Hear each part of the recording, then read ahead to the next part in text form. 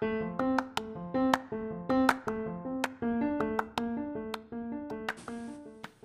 guys, my name is Danielle, and you are listening to All Stitched Up, Words to Love By.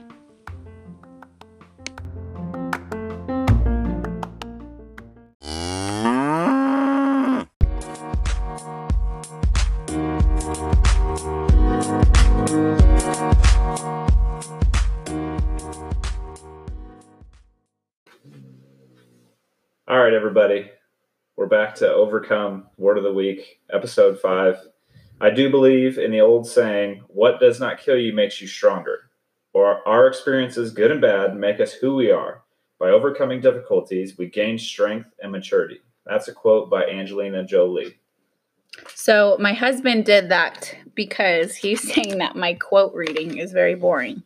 Yeah. So he's sitting across from me, and I make him put earmuffs on so he doesn't listen to me, but I still listen. Apparently he still listens, and he tells me when I'm being boring, and so that I need to be more exciting for my audience. So here I am being more exciting for my audience, okay?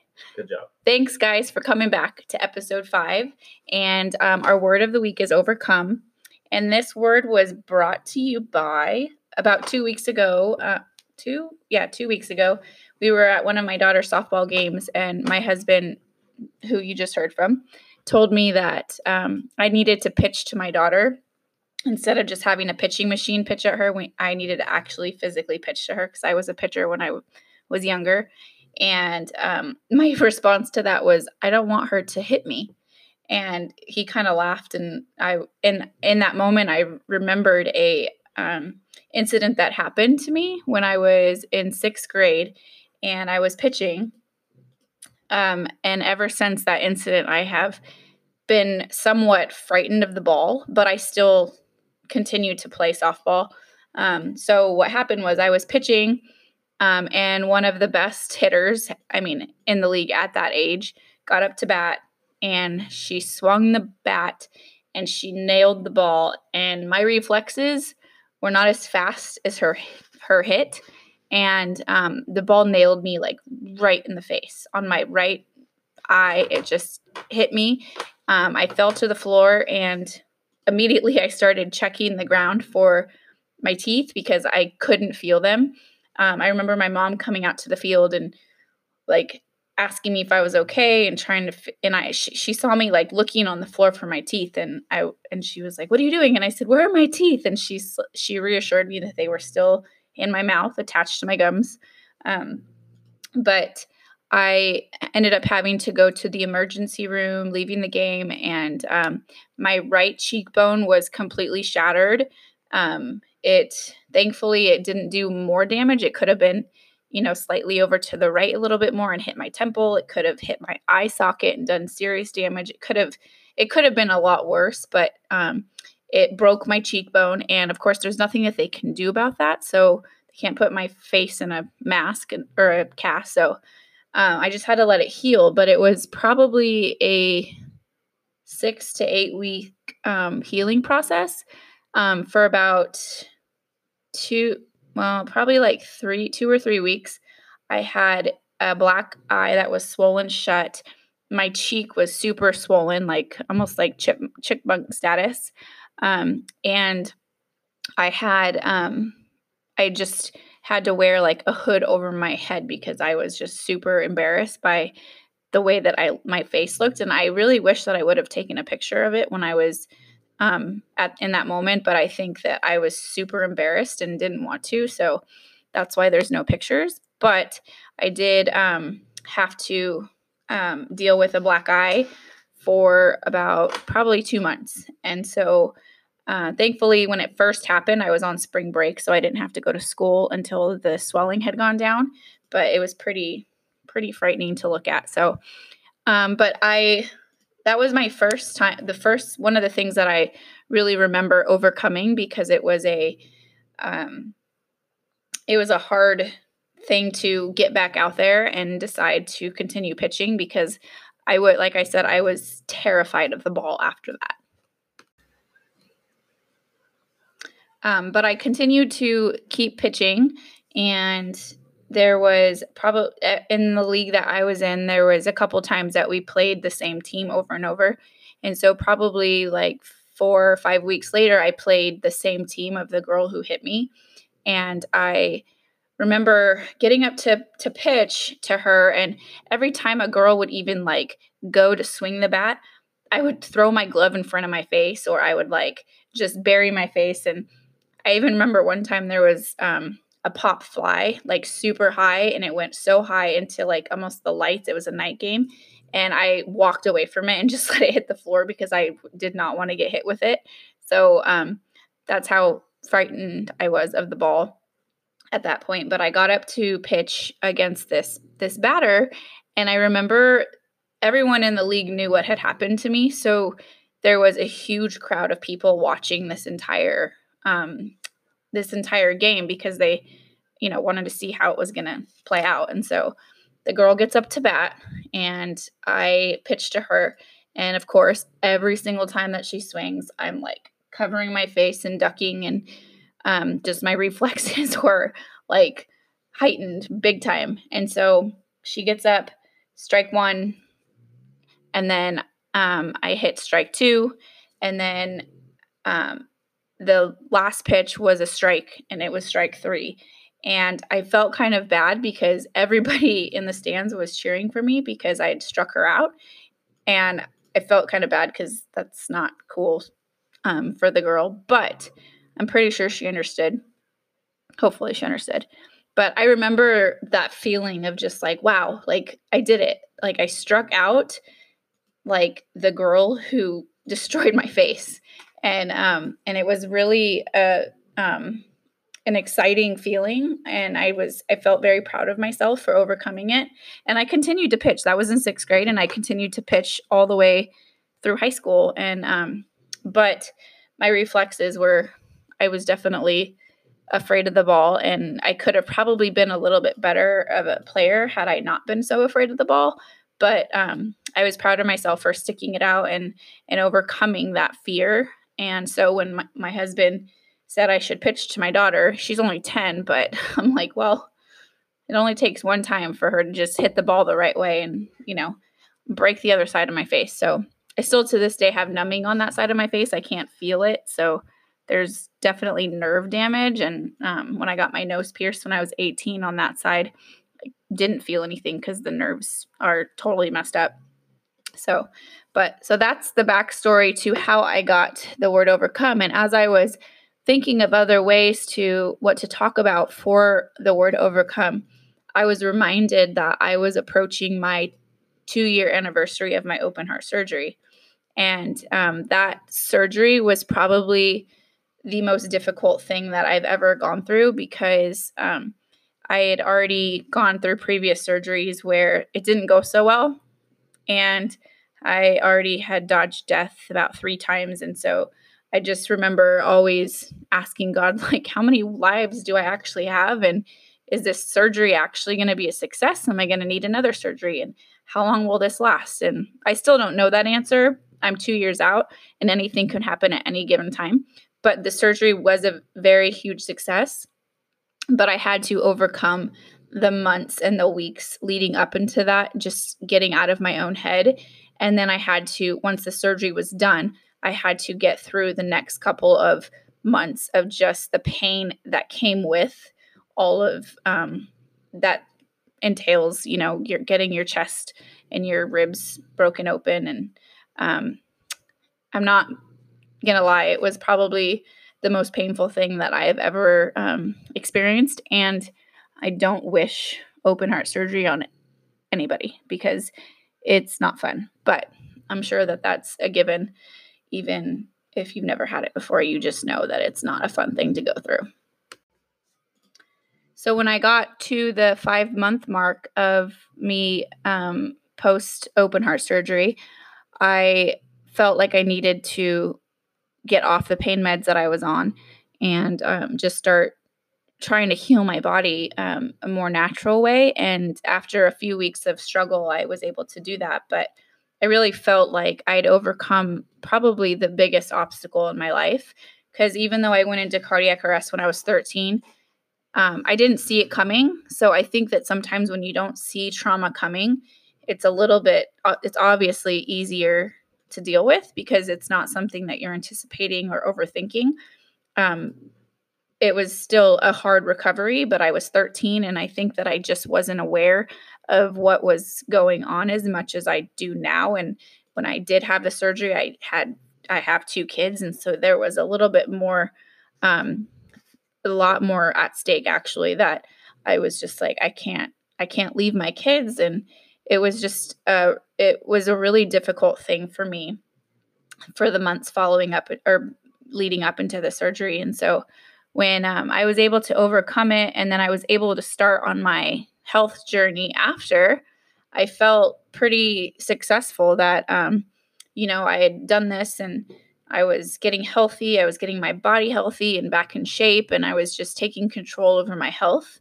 And it was probably a couple months ago that I started to realize that my physical body was doing really well, and I was the healthiest I'd ever been.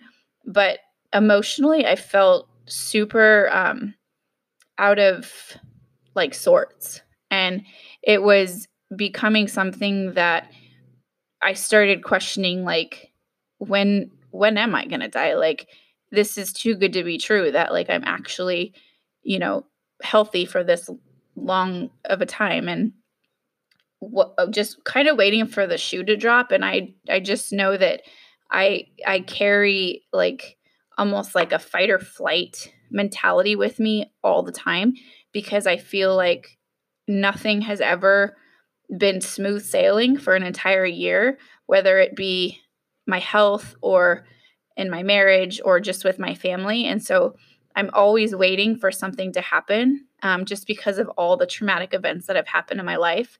And so when I started to realize that I was, felt a little bit like I was losing my mind and like I was not myself, and I felt like I was kind of getting into a depression almost, and just didn't really know what it was that was going on with me. And then when I realized that I couldn't keep holding things in, and that I needed help, like I needed to see somebody that could help me and walk me through this. And I needed somebody that was a professional. Like I have a ton of people that are in my life who love God, and I go to church with, and I get prayer, and I have a ton of girlfriends who support me and love me to the very best of their ability. But sometimes when you've gone through a lot of trauma, you need somebody that has education and knowledge in that area. And so I really was just seeking somebody, and my friend Kathy just led me to the right person. And so I started therapy with her because I knew that this was not something that I could just get through on my own, and I didn't expect other people to put that much time into my health, because I feel like I've already exhausted a lot of my friends and family, because I have been a little bit of, I wouldn't say a burden, but I've been a kind of a stress on other people, because there's been so many things that have gone wrong with my health, that I just needed to find someone that was not associated with me and was educated and able to give me the help that I needed. So I started therapy last week with this amazing woman, and she really, even just telling her all the things that I've gone through, and not just with my body trauma, but there's been other things that have come up in my life, with just my marriage, and like I said, with other family members, and just even being a mom, and my son's starting his life out a little bit rough, with being separated from him for like 30 hours, and just the trauma that came with that separation between him and I. So there's a lot of things that I think have happened to me, and then later on I realized, like, oh, that's something that probably needs to be addressed, because we just pile it on top of itself. Like, we just pile on top of things, and things get covered up. And I think that therapy gets a really bad reputation because people think that if you need therapy that there's something wrong with you or that you are a crazy person. And I think that that's an awful way to look at it, because we all are human and we all make mistakes, and people around us make mistakes, and life has its problems. And so when we hit adversity or difficulties in life, the only way for us to get past them is to overcome them, right? And so there's so many different types of trauma, and there's so many different ways that we can handle it and process it. But if we don't go after it on a regular basis beyond just the overcoming part, then we're not really overcoming it. So what I mean by that is when I had open heart surgery, I overcame that, and it was something that was super scary, and I came out on the other side of it. However, it didn't stop there, because now I'm recognizing the emotional strain it's had on my body. And so in order for me to continue to overcome it, I have to do the work, and I have to talk to somebody, and I have to do the healing to go along with it. I can't just pretend that it never happened, because it did happen.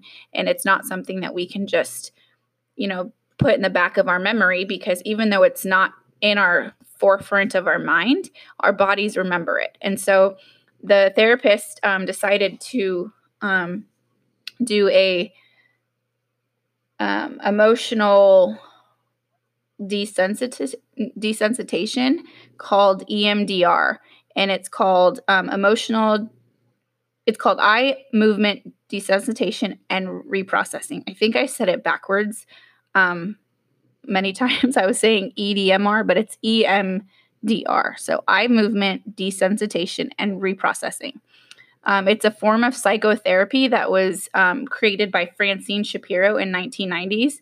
And it basically stimulates our brain's natural ability to process life events so that we can let go of the emotional distress connected to our past.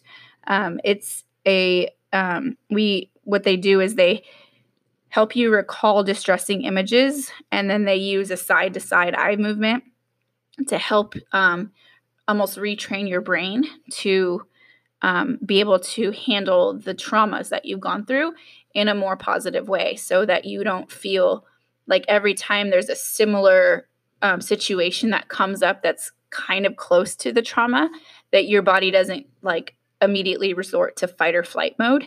And so that's something that is super important for our brains, because when you have one trauma and you don't deal with it, and then you have another trauma, and then you have another trauma, it just gets super packed, like stacked up in you.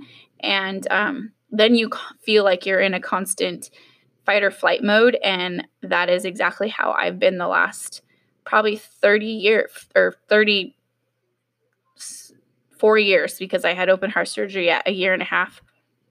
So I have like boxing gloves on, ready to fight the next thing that comes at me at any given moment. And that is not a way to live, because it is not a peaceful way to live.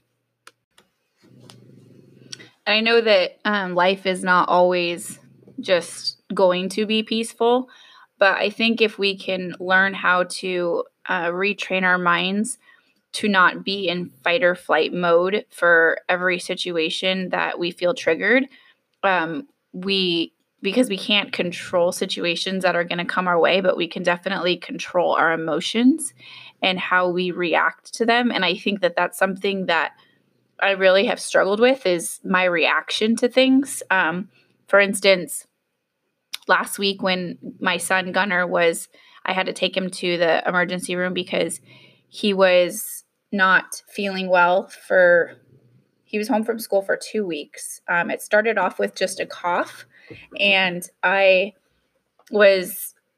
thought originally it came from him eating dairy, which his coughs usually do. He gets like super phlegmy, and just it creates a cough in him, and it always has since he was a really young kid. And we discovered when he was really young that he was allergic to dairy. So we try to keep him away from dairy, but occasionally he gets a hold of it. And occasionally he gets pneumonia, bronchitis, all the respiratory things. And so it started, he had a grilled cheese sandwich on Friday. The following Saturday, he played football in the rain for a couple hours. He was soaking wet. And my husband thinks that it's a Hispanic myth thing that if you play in the rain or you get your feet wet or you get yourself cold, that you're going to catch a cold or you're going to get sick. And I still stand by it, because every time that one of my kids has a suppressed immune system and they get cold or they get wet from the rain, they end up sick. So he's giving me the eye like, you're a crazy woman. And you can have your own beliefs, but I have a history of that with... That's that Mexican witchcraft. Stop it. See, this is why he needs earmuffs, and he's still not when covering. You start talking crazy, I can hear you. Because you speak crazy. It takes one to know one. So anyways, Gunnar ended up sick that following Monday. He came to me Monday night and said, "Mom, I don't feel good. I feel like I'm getting sick." And I was like, "Okay, well, you need to get in bed." And I did my crazy essential oil like voodoo that people think it is, but I swear by them. But that they didn't help in that a situation. So, actually, I didn't even put them on him that night. I actually forgot. That was my problem. I forgot to put them on him. The next day, I get a call from his school at 9:30 in the morning that Gunnar doesn't feel good. So I went and picked him up. And sure enough, he did not look like he felt very good. And so I just thought, okay, he'll come home and he'll sleep for a couple hours and he'll be better by tomorrow. Well, the next day didn't get any better. The cough got progressively worse. And thankfully, he had an appointment already scheduled with one of our doctors for some other stuff that he's been needing treatment for. And she was able to assess him and put him on some supplements and stuff to help him get better. But eventually the cough started to fade away, but his fatigue and everything was not going away. And so it was actually starting to really worry me, because he had started feeling better. And I thought for sure by Monday he would be good enough to go to school. So at that point, he'd already been out of school for a week. And so the following Monday, I got him up and he said, "You need to go to school." And he's like, "I still don't feel good." I said, "Well, you don't have a fever. You haven't had a fever. You've gotten plenty of rest. Your cough is not as bad anymore. You need to go to school." So he went to school, and sure enough, at 9:30, I get a call from his school saying that he was still not feeling better, that he was not ready to be back at school. He was falling asleep in class, and he was still coughing.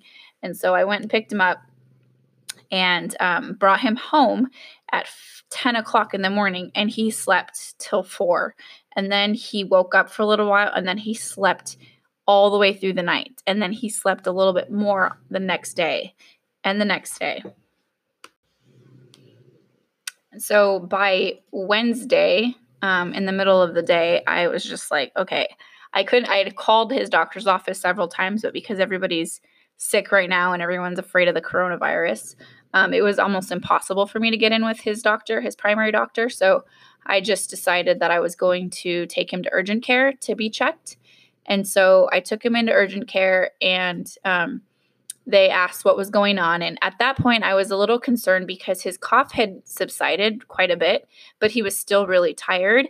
And the week before my cardiac arrest, I stayed home from school and was super tired for like 4 days straight and slept nonstop. And then I went to school that Friday, and that's when I went into cardiac arrest. So I don't know if you guys can hear my French bulldog, but she's super loud. So I'm sorry if that's distracting. Maybe you can't even hear her, but so I decided to take him in because I was concerned because what my heart condition is genetic, and he's 12 years old, almost 13, and I was 13 when I went into cardiac arrest, and it was very much due to hormonal changes and stuff in my body. And so I just, I think because of my trauma of my past and what happened to me, I was super, my anxiety in the whole situation was super high. And I even told, the teachers at his school that like, I need to figure out what's going on with him before I let him go to school because I don't want anything to happen. And so I took him and when I got to urgent care, they asked what was going on. And I said, well, he has a cough, but he's also really tired. And I have this cardiac history. And can you guys do an EKG and see how his heart looks? And so they agreed to doing it because of my condition. And so then she listened to his lungs and she said, his lungs sound really good. Like he doesn't seem like there's anything going on in there. So I don't think we need to do an x-ray or anything. And I was like, okay, well, the EKG will work. And then she told me, then she heard him cough and she's like, you know what? Let's just do an x-ray really quick just to make sure. And so I went over, had an x-ray, came back. And when she came in, she said, his lungs look great. Like everything's clear, but we found a right-sided aortic arch, which that is supposed to be on the left side normally, but it was on the right side. And of course, immediately I'm like, what does that even mean? And they were just, the only thing that they could say to me was, you need to get him in to see a cardiologist as soon as possible. And so of course I'm like, okay, does that mean like now, like I should go take him to the emergency room? Or does that mean like he's good for a couple more days? I still didn't want to send him to school. So the very next day I called over to his primary doctor. And although they were still busy, because now it's considered a heart issue, they saw him right away. And so then they got the referral to Children's Hospital to see a cardiologist. But then when I called after the authorization, everything went through with my insurance, they said, oh, we can see him on May 1st. And I was like, no, that's not going to work for me because I'm not feeling comfortable with sending him to school until I know that what's going on with him is not a heart issue. Especially because after I Googled right-sided aortic arch, which I've talked about Google, but I still use it like it's my freaking doctor, and I shouldn't. But I checked, and one of the underlying causes of right-sided aortic arch is trichology of Fallot, which is what I have. So that, of course, got my head spinning even more, and I needed him to be seen as soon as possible. So May 1st wasn't going to cut it for me. So I decided on Friday, when he was still super tired and lethargic, that he needed to go to the emergency room. So I took him to the ER at Children's, and they checked his heart rate and everything, and his heart was all over the place. It was super low when he was laying down, and then as soon as he would get up, it would like race up to like super high. And so of course they were like, we probably need to make sure that he's hydrated and his electrolytes aren't off, because that could be the reason why his heart's all over the place. And so they gave him an IV, which that was another thing. Gunnar is extremely afraid of needles. And you would have thought that I was like preparing to murder the child when we were getting ready for him to get his IV. And I felt my heart was so sad, but at the same time, the only thing that I can do is laugh at some point, because I'm like, dude, you're seriously afraid of a tiny needle? Like it's going to be okay. But honestly, if you don't get better, like there's going to be worse than a tiny needle like happening to you. So we need to just get this IV in you. So it took 3 nurses, like a pain therapist specialist lady, and myself to get him to calm down enough to get the IV in. And so he had that done and had the IV, and I was very proud of him because I said, see, it wasn't that bad. He's like, yes, it was. I'm like, no, it was not that bad. Like, it's not as bad as you had it made up in your head. And he agreed. He's like, you're right. It wasn't as bad, but it still wasn't something that I would want to do again. And I'm like, I don't blame you. Nobody likes getting poked with a needle. Unless you're getting a tattoo, then of course, poke me all you want. But so he decided that he needed to control his heart rate because they told him if you don't, if your heart rate doesn't subside after you get these IV fluids, then we're probably going to have to poke you again to draw labs to see if there's something else going on. So he's like staring at the machine and he's figuring out ways that his heart rate can like stabilize and what causes it to go high and what causes it to go low. And he keeps asking questions like, what can I do to like stabilize my heart? Do I need to be like in this position? Should I lay down? Should I stop coughing? Should I? And I'm just like, you can't control your heart rate if you are actually like having an issue. So that he was, but I told him that I was proud of him and that he overcame his fear of needles. And so then when they came back in to check his heart rate again, it had stabilized and they were, able to send us home and discharge us, but still recommended that we get that, right-sided aortic arch checked out, with the cardiologist. And so I decided to keep that appointment. But I felt a lot better because his energy and just everything about him perked up afterwards. Like he was spinning on the doctor's stool. He was throwing a ball against the wall. He could not wait to get out of there, because he was hungry and he hadn't really mentioned that he was too hungry like prior to that. And so I was just super like excited that he was feeling better, but at the same time he was starting to bug me because I couldn't get out of there fast enough, and it takes a long time for them to discharge you. So, but I definitely noticed that my anxiety and my panic level was way more high, when it came to stuff. Like I was getting frustrated with him because he didn't want to do certain things. And so I was talking to my therapist today, and I now realize that the reason I fight so hard for my kids to take their supplements and to eat healthy, which they do neither of those things, and it's a daily battle, that it's because I feel like I have control over, or I want to have control over their health, because my health has been such a struggle that I don't want them to suffer the same way that I suffered. But I realize that what it's doing is it's creating chaos in my house. And so that's something that I'm excited that now I can work through, is my own trauma and deal with that, so that I don't project that on my kids. Because whenever one of my kids does get sick, I go into fight or flight mode and I freak out and I like want to like shove everything down their throat to like get them healthy again. But sometimes I just have to let the process work itself out. I have to constantly remind myself that my trauma is not their trauma. And by me putting my trauma on them, I'm creating more trauma for them. And so I have to be a little bit more choosy with what my battles are. And I've heard, the quote, more is caught than taught. And so like, I just have to be that example of to them of what healthy living looks like, and not try to like force it down their throats to like make them be something that at 12 and 10, they're like, they don't need to really worry about too much. Like it's something that they should be aware of, but I don't need to like make them do all the things that I do to keep myself healthy, because they're not me.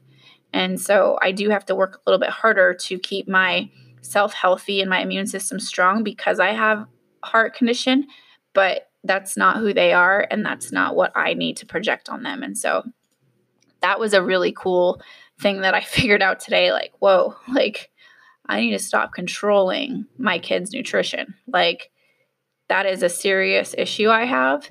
And it's because it's something I'm passionate about, but it doesn't matter. Like God's in control of these kids, and I can only guide them as much as I can and not create chaos in my house to get my way because of my trauma and my hurts. So, anyways, along with all of that, I just, again, I want to go back to the idea that therapy is not a good thing. And if you've ever had someone tell you that you need therapy and you've gotten offended by it, it's not something that should be offensive at all. It's something that is helpful, and it just helps us to be able to handle things a little bit better when things come at us in life. And it's something that I think too many people shy away from, number one, because it has a stigma around it that it's a negative thing. But number two, it is expensive. It's definitely an expensive thing. I'm not trying to pretend like I'm not paying a pretty penny for it, because I am. Like, there's a lot of things that I'm willing to sacrifice out of my daily life to pay for this, because I feel like I'm investing in my future. I feel like I'm investing in my kids' future. And so it's something that, and I need to talk to my insurance to see if they'll cover it, but it's something that is going to be worth it in the long run. Just like if you need, to have a surgery or you go through cancer, like, it's worth it to pay the money to get through that and come out on the other side, than to just be like, oh, I can't afford that, and just let your life fall apart. And that's the thing that I think a lot of people see physical things and they think, oh, I need to get help for that right away. But just because you can't see mental health or you can't see visually see that somebody is hurting from trauma or PTSD, I think it makes it a little bit harder for people to understand that that's still an injury to your body that needs to be taken care of. And so overcoming, in a nutshell, is something that I feel like it's great to get to that point of where you're like, oh, I overcame that battle and I'm so excited. But once you overcome that battle, you can't just dismiss it like it never happened. You have to continue to overcome that battle by taking it head on and saying, okay, now that the physical battle of it is over, what does the emotional and mental battle of that look like? And what has it done to me? And what kind of things has it created in me to make me less of the person that I used to be? Because that's where I feel like I got to that point of where I was not the same person. And I didn't like that.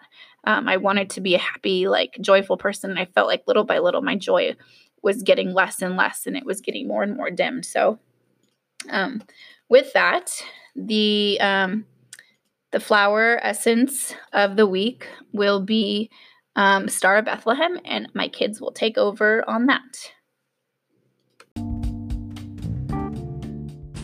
What did I tell you you were going to do on my podcast? Talk about our day. No, do the Bach flowers. Mm-hmm. Do the what? The Bach flower. What's a Bach flower?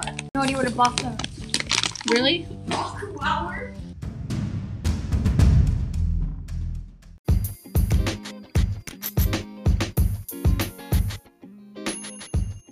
Welcome to Guns and Gooey's Flower Essences and Words of Affirmations.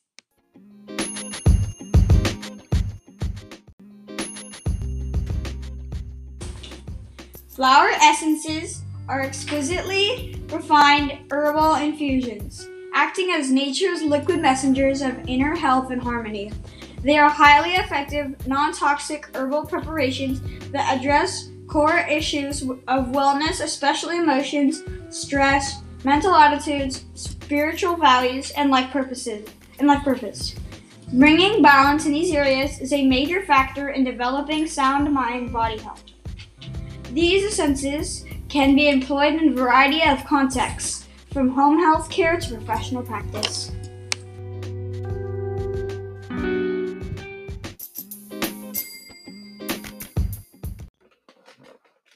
This week's flower essence to go with the word overcome is Star of Bethlehem. Patterns of imbalance. Shock or trauma, either recent or from a past experience. Need for healing and comfort from the spiritual world. Positive qualities. Unity with deepest part of the self. Sense of inner divinity and wholeness. Words of affirmation. Star of Bethlehem. I feel calmed and soothed. I am free of the influence of past trauma.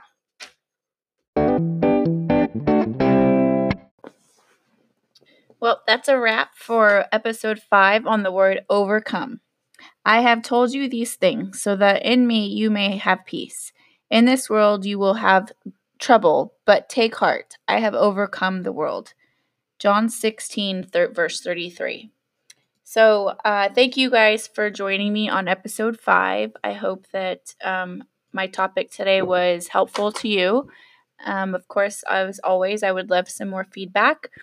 And I hope to see you back next week on our word, sorry.